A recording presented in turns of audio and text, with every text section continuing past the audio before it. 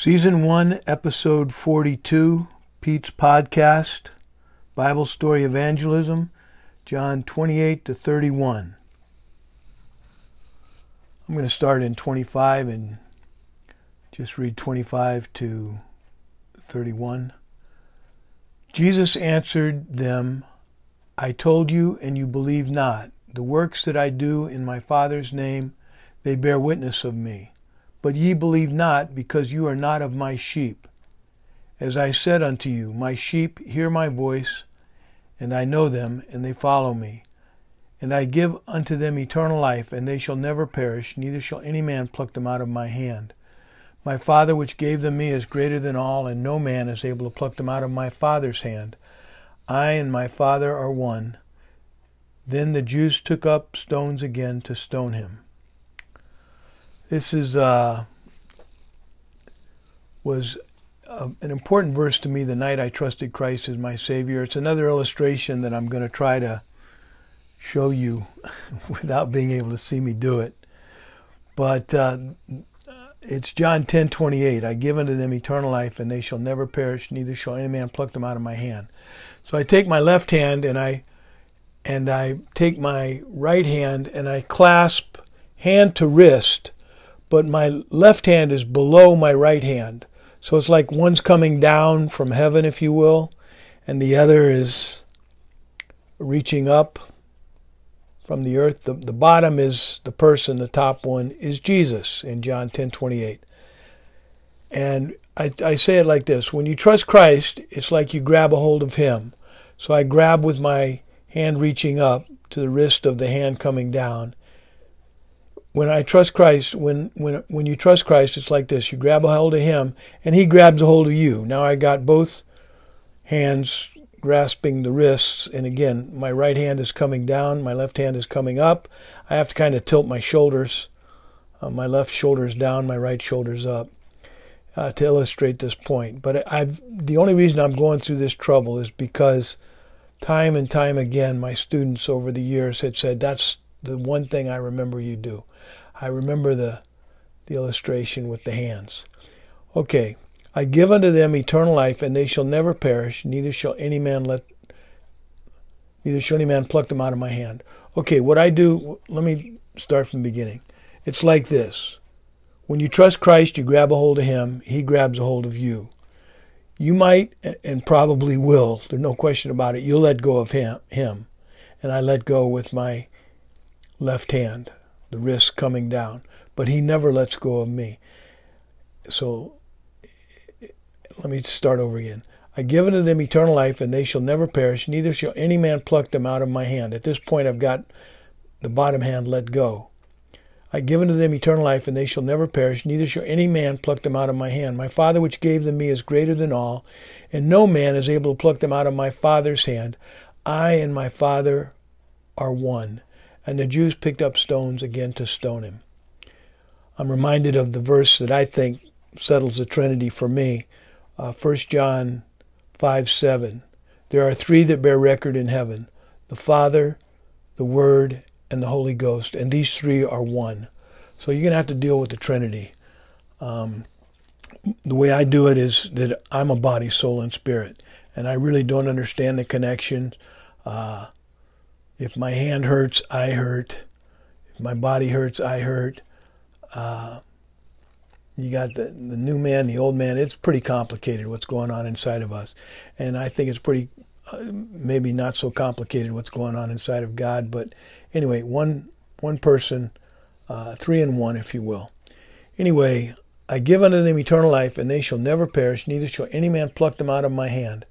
My Father which gave them me is greater than all, and no man is able to pluck them out of my Father's hand. I and my Father are one. When I have shared that with people over the years, they say, and they haven't said this to me in a long time, I guess they say things to younger people they don't say to older people, I don't know. But they say, well, I can get away from him. Well, think about it. I give unto them eternal life, and they shall never perish. Well, right there, no, you can't get away from him. I give unto them eternal life, and they shall never perish, neither shall any man pluck them out of my hand. That would include you. Neither shall any man pluck them out of my hand. My Father which gave them me is greater than all, and no man is able to pluck them out of my Father's hand. I and my Father are one. So I would say it's like when you were a little kid and your mother and father were walking you into Publix, and depending on how many children, let's say you're the first child, and mom's got a hold of one hand, dad's got a hold of the other hand. There, your feet aren't even touching the ground. You're swinging back and forth. You're just whatever. But and I enjoyed it when my kids would grab my hand. I remember when my youngest grabbed my hand. The last time I can remember him doing that. And I thought, this is great. This is not going to last forever. But just walking into Publix, there's a lot of cars coming around, and you got to be careful. And if I really, when they're little and you don't really trust them to do what's right, when they're real little but they want to walk, you got a hold of that wrist. They're not going anywhere. And no man is able to pluck them out of my hand. Anyway, of course, that's not true of me, but it's true of God. And it's a great source of security for me. I give unto them eternal life, and they shall never perish, neither shall any man pluck them out of my hand. It kind of bothered me that for years, in John 10:28, I give unto them eternal life. The verse right before it, 27, says, my sheep hear my voice, and I know them, and they follow me. And I'm always worried about people saying, oh, well, see, you got to follow him. But if you read the verse right before it, John 10:26, but ye believe not, because you are not of my sheep. Verse 25, Jesus answered them, I told you, you believe not. You believe not. The works that I do in my Father's name, they bear witness of me. But you believe not, because you are not of my sheep. Sheep are believers. I became a sheep, as opposed to a goat, if you will, the moment I trusted Christ as my Savior, the moment I repented of my sin and had faith towards God, the God of John 3:16. And I said, this is a good God, this is a good plan, this is one that works for me. I don't have to do anything except believe, receive it. To as many as received it, to them gave he power to become the sons of God. John 1:12, if I'm not mistaken. Anyway, I thought I would read John chapter 10 because it's known as the Good Shepherd Discourse. And in verse 22, Jesus asserts his deity with I and my Father are one. And then the very end, Schofield says, Jesus goes to the place where he was baptized. So the last three verses are reminiscent of his baptism. He is going to Jerusalem for the last time here. This is going to be his 33rd Passover. I think he went to all of them. And his parents always, all the Jews went to the temple for Passover, which would be a great time of camping, and from Bethlehem, maybe 3 days journey, sounds like. And, God, can you imagine being a little kid and going with your cousin John before he was the Baptist, and just family time, and Dad putting work aside. And that was 3 times a year they went to Jerusalem. The Passover, the Feast of Trumpets, and Yom Kippur, if I'm not mistaken. But anyway, but those were the 3 times that they had to be in the temple. Synagogues, I've told you before, came about because of the captivity approximately 400 years prior to the Messiah birth. And they have synagogues in different communities, but they were not the temple. They were not Solomon's temple, or better yet, I guess, Nehemiah's temple, because Solomon's temple was destroyed by Nebuchadnezzar. But anyway, so let me, this is a lot of Jesus talking here. And the Good Shepherd Discourse, that's a metaphor to say Jesus is the Good Shepherd. or a shepherd, or a door to the sheepfold, all metaphors to make a point. Okay, John chapter 10, verse 1. Verily, verily, I say unto you, he that entereth not by the door into the sheepfold, but climbeth up some other way, is a thief and a robber. It sounds like I remember in my lifetime in Miami, there was Yahweh ben Yahweh, who claimed to be God, the Son of God. Yahweh, God, ben Yahweh, the Son of God. Yahweh ben Yahweh, God, the Son of God.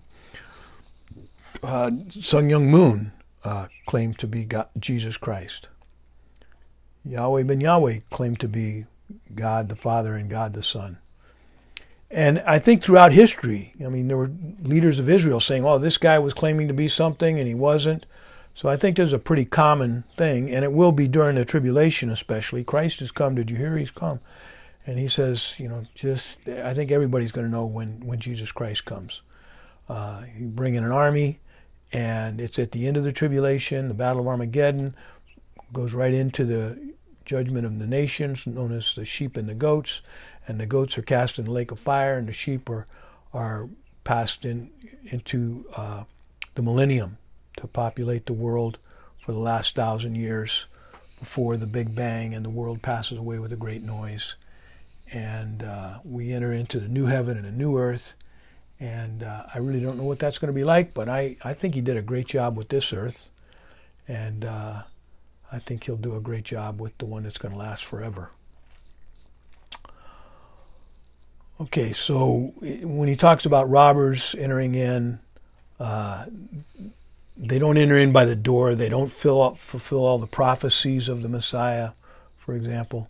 By the way, his disciples don't understand the first 5 verses, but he explains them. So we're going to get an explanation of all this. John chapter 10, verse 2. But he that entereth in by the door is the shepherd of the sheep. Verse 3. To him the porter openeth, and the sheep hear his voice, and he calleth his own sheep by name, and he leadeth them out. That's a pretty common thing. Shepherds are very familiar with their sheep, and probably the sheep are more familiar with their shepherds than they are with the sheep. I got to tell you this story that the man that led me to Christ told me when he visited the Middle East in Jerusalem. He said he was at an open restaurant in a village outside of Jerusalem, and he saw 2 shepherds coming down into the valley on 2 different roads.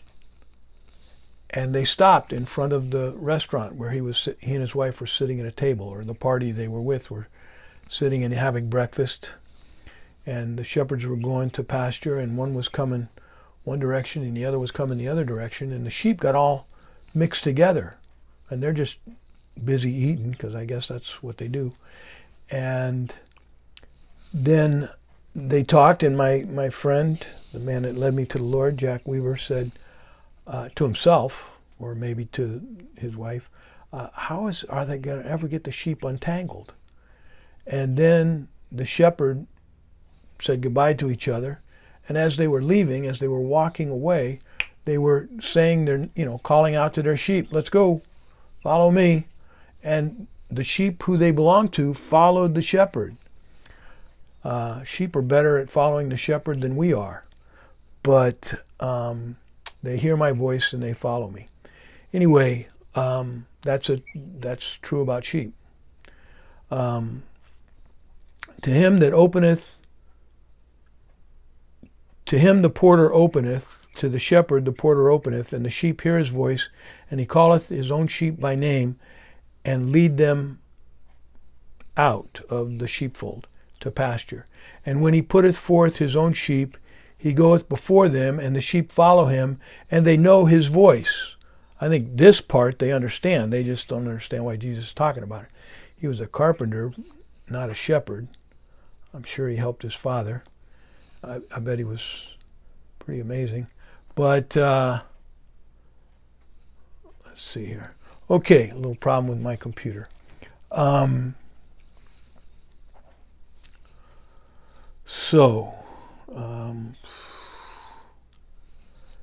right.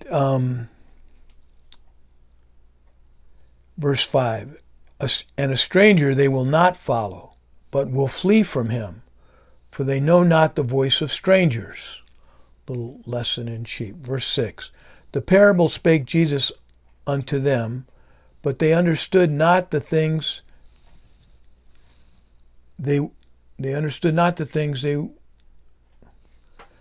This parable spake Jesus unto them, but they understood not what things they were which he spake unto them. Then said Jesus unto them, verily, verily, I'm assuming them are his disciples. It could be the people that are surrounding him here. Verily, verily, I say unto you, I am the door of the sheep. There's believers and unbelievers here. This is probably the typical crowd that was following him, the disciples present. Normally he explained his words, his parables to the disciples. I should have better done my homework. Let me just see. Again, context. Who's he talking to? If you were blind, you should not. Yeah, he's talking to a mix of, if you read the last verse of the chapter before this, 9:41, Jesus said unto them, if you were blind, you should have no sin, but now you see, now you say we see, therefore your sin remaineth. So he's talking to unbelievers, and of course he has his disciples with him too. But so when he says in verse 10, this parable he spake unto them, I would assume it's the same crowd, that there's no break here. He went up into the mountains with his disciples or something like that. This parable spake Jesus unto them, but they understood not what things they were which he spake unto them. Then said Jesus unto them again, verily I say unto you, I am the door of the sheep. All that ever came before me are thieves and robbers, but the sheep did not hear them. They've come in the past, they'll come in the future. Verse 9, I am the door. By me if any man enter, he shall be saved, and shall go in and out and find pasture. That's pretty much what a shepherd does. Brings them into the sheepfold at night, takes them out in the day to find pasture. The thief cometh not but to steal and to kill and to destroy. I am come that you might have life, and that you might have it more abundantly. Verse 11, I am the good shepherd. The good shepherd giveth his life for the sheep. Verse 12, but he that is an hireling and not a shepherd, whose own the sheep are not, seeth the wolf coming, and leaveth the sheep, and fleeth, and the wolf catcheth them, and scattereth the sheep. I would assume the wolf is probably the most common danger to a sheepfold or a shepherd out grazing his sheep. And I was just thinking about the shepherd, David the shepherd, when he went to Saul and said, I will fight Goliath. And he had to reassure King Saul, who said, you're but a youth, and this man a warrior from his youth. And what chance do you have? And David tells him that he killed a lion and a bear. I guess a wolf didn't have much of a chance with David. But anyway, verse 13, the hireling fleeth because he is a hireling, and careth not for the sheep. I am the good shepherd, and I know my sheep, and I am known of my sheep. I met God 48 years ago, and the God that I put my faith in was offering to the world salvation. First died for the sins of the whole world. It was shown to me in Scripture that what he was offering me was a free gift with no strings attached. Those were my words. Are you telling me that salvation is a free gift with no strings attached? And Jack Weaver said, praise the Lord, you understand it. And I said, whoa, this is good. And then John 3:16 just jumped off the page at me. For God so loved the world that he gave his only begotten Son, that whosoever, I said, this is it. This is the God that I can trust and believe on.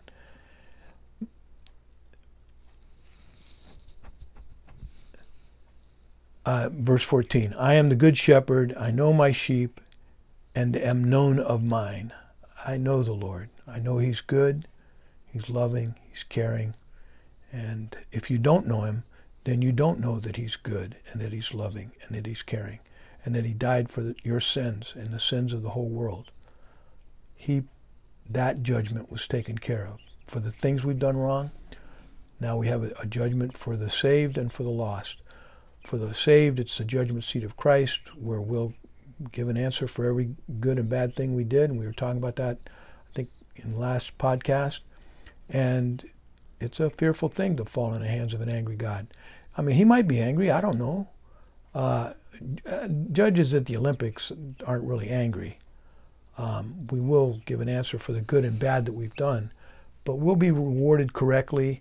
I don't think it's wailing and gnashing of teeth. I don't think that occurs in heaven. That's something I need to study more because I have good friends that believe that there will be wailing and gnashing of teeth, and I'm not.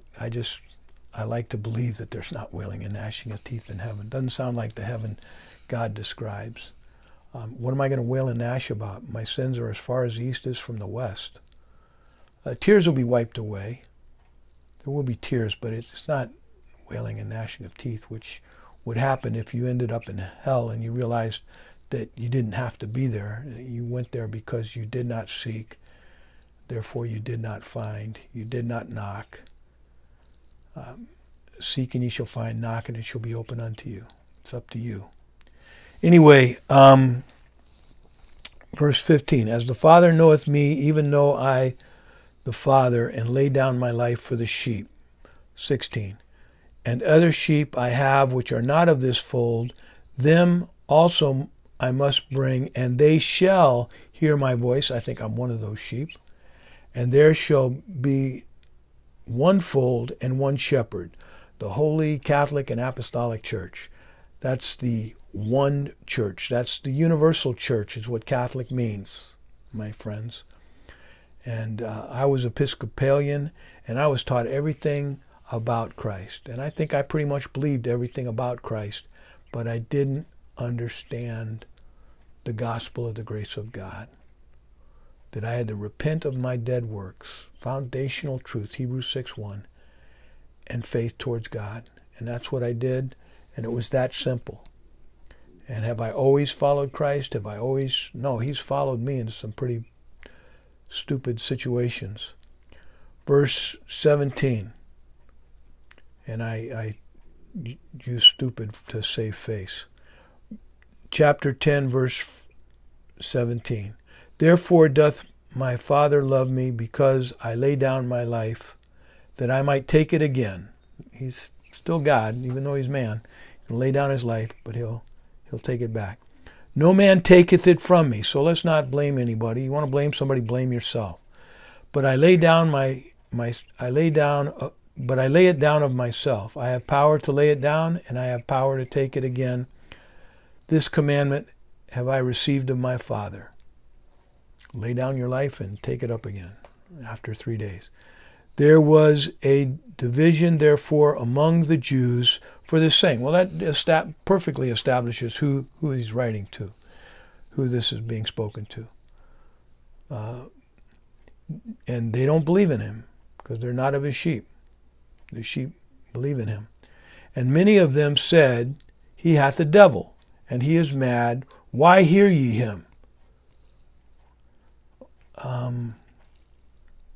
That's their choice. That's not my response to the gospel of the grace of God. But I think there are some people that hear the gospel of the grace of God, and for some reason it angers them. It insults them. I don't know. I've always wondered why people don't repent of their dead works and put their faith in God. But I think it has to do with pride, but I'm not sure. Others said, these are not the words of him that hath a devil. Can a devil open the eyes of the blind? Question mark. Verse 22. And it was at Jerusalem, the feast of the dedication, and it was winter. So he's moved on. He's in Jerusalem now. And I think this is the last time he's going to be in Jerusalem.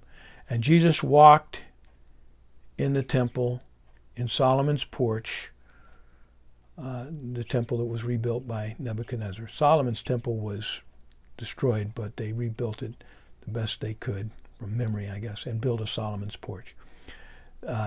Then came the Jews round about him and said unto him, How long dost thou make us to doubt?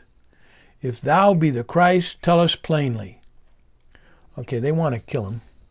But and Jesus answered them, I told you, and you believe not. The works that I do of my Father in my Father's name, they bear witness of me. But ye believe not, because you are not of my sheep, as I said unto you. I guess they followed him into Jerusalem.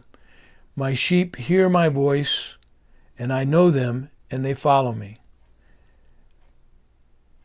And I give unto them eternal life, and they shall never perish, neither shall any man pluck them out of my hand. This is the verse I started with. This is the one I've memorized. My Father, which gave them me, is greater than all, and no man is able to pluck them out of my Father's hand. I and my Father are one. Then the Jews took up stones again to stone him. Jesus answered them, Many good works have I showed you from my Father. For which of those works do you stone me? The Jews answered him, saying, For a good work we stone thee not, but for blasphemy, because thou, being a man, makest thyself God. Jesus answered them, Is it not written in your law that I said, Ye are gods? The Greek word is theos and can refer to God's lowercase g and God uppercase g, based on the context. And I would call that grammar. And so the people that translated this put a lowercase g, you are gods, and verse 36, I am the Son of God, uppercase Son and uppercase G. Anyway, Jesus answered, Is it not written in your law that I said you are gods, lowercase g, theos, but it's just the lowercase theos, if the Greek word. If ye called them gods, theoses, unto whom the word of God came, and the scripture cannot be broken, say ye of him whom the Father hath sanctified and sent into the world, i.e. the Savior, Thou blasphemest, because I said, I am the Son of God? If I do not the works of my Father, believe me not. But if I do, though ye believe not me, believe the works, that you may know and believe that the Father is in me, and I in him. Therefore they sought again to take him, but he escaped out of their hands. This happened on several occasions, and I don't think he was ever taken, because it wasn't his time. He was in complete control, and he was taken only when he was allowed himself to be taken. Chapter 10, verse 40. And went away again beyond Jordan. Okay, so I'm wrong about the last time. He hadn't made his last trip to Jerusalem. But I think the last Passover this is the winter. It said it was winter time, and the Passover is in the spring. So they're very angry with him in Jerusalem. The next time he comes, I don't think he leaves. And went away again beyond Jordan into the place where John at first baptized. So he returns to where he was baptized. And there he abode. And many resorted unto him and said, John did no miracle, but all things that John spake of this man are true. So they believed not for the miracles that John did. They just Well, they saw plenty of miracles that Jesus did, but they believed. And many believed on him there. So, just which group are you going to be in? Are you going to be in the group that believe in him, trust in him, rely upon him, your hope is in him, on him? Is he the object of your faith for salvation? The object of my faith when I jumped out of airplanes was my parachute, which I had never seen. I didn't pack it.